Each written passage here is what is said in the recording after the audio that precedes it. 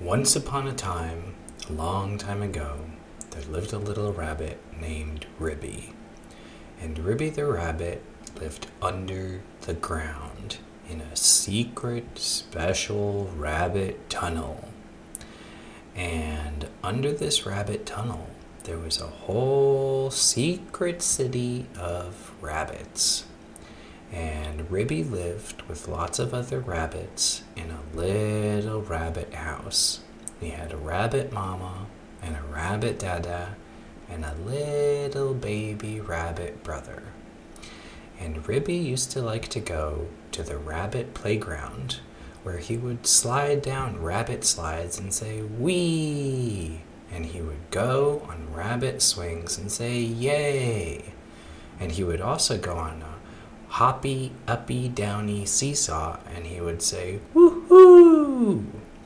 Well, whenever Ribby's mama ran out of food, she would take Ribby to the little rabbit supermarket, and they would push a rabbit shopping cart and get little carrots and little pieces of celery, and sometimes they would get grapes.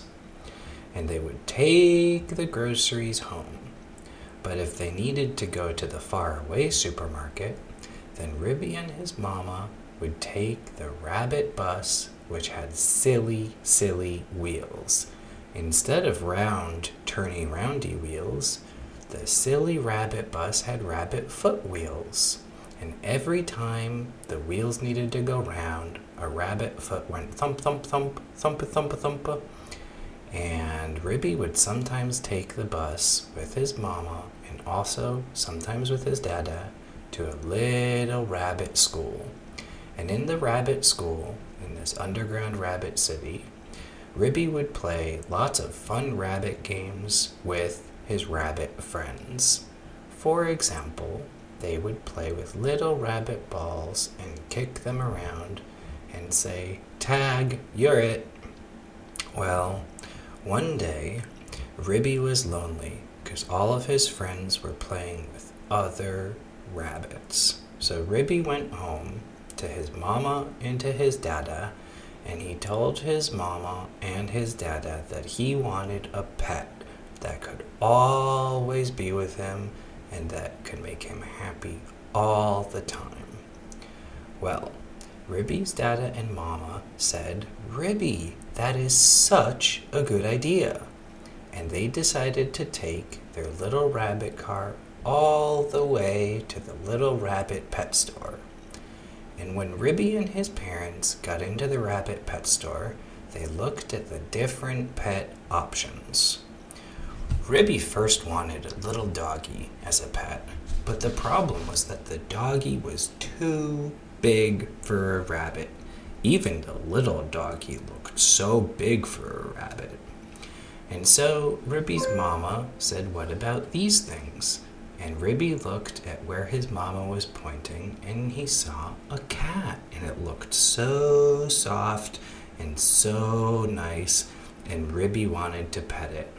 But when Ribby got close, he saw the cat's teeth, and they looked too sharp for Ribby. So Ribby decided not to get a cat. Well, Ribby and his parents kept looking through the pet store, and then they saw a duck. And Ribby said, "I like ducks. Maybe we can get a pet duck." But when they got closer to the duck went quack, quack, quack, quack, quack. And Ribby decided that the duck was too quacky. So Ribby finally saw something very, very good on the other side of the pet store. And do you know what it was? It was a blue fishy. And Ribby said, "Oh, I love this fishy so much. And it's not too big. And its teeth aren't too sharp. And it's not quacky. So let's get it." And his parents said, "That is such a good idea." So the rabbit that owned the pet store took the fish out of the fish tank using a net and put the fish in a little cup of water. And Ribby and his parents took the cup of water home. And then Ribby said, but we shouldn't keep the fish in the cup of water forever because that's not enough space for it. And so Ribby's parents said that the fishy could stay in their sink. Well, so Ribby had to make sure that the water wouldn't go down the bottom of the sink, and so he put something on top of the drain, and he filled the sink up with water, and then told the fishy that he could swim there. And then Ribby's dad had told Ribby, but you didn't give the fishy a name. And Ribby said, I am going to call this fishy Frankie. And Ribby's dada said, that's such a good name for a fishy. And Ribby's mama said, Ribby, you are such a good rabbit who has such a good pet. And Ribby told his parents that whenever they needed to clean the dishes, like plates and like bowls and like forks, they would always have to be careful of the fishy. And his parents said, that's okay. And Ribby and his family lived happily ever after. The end.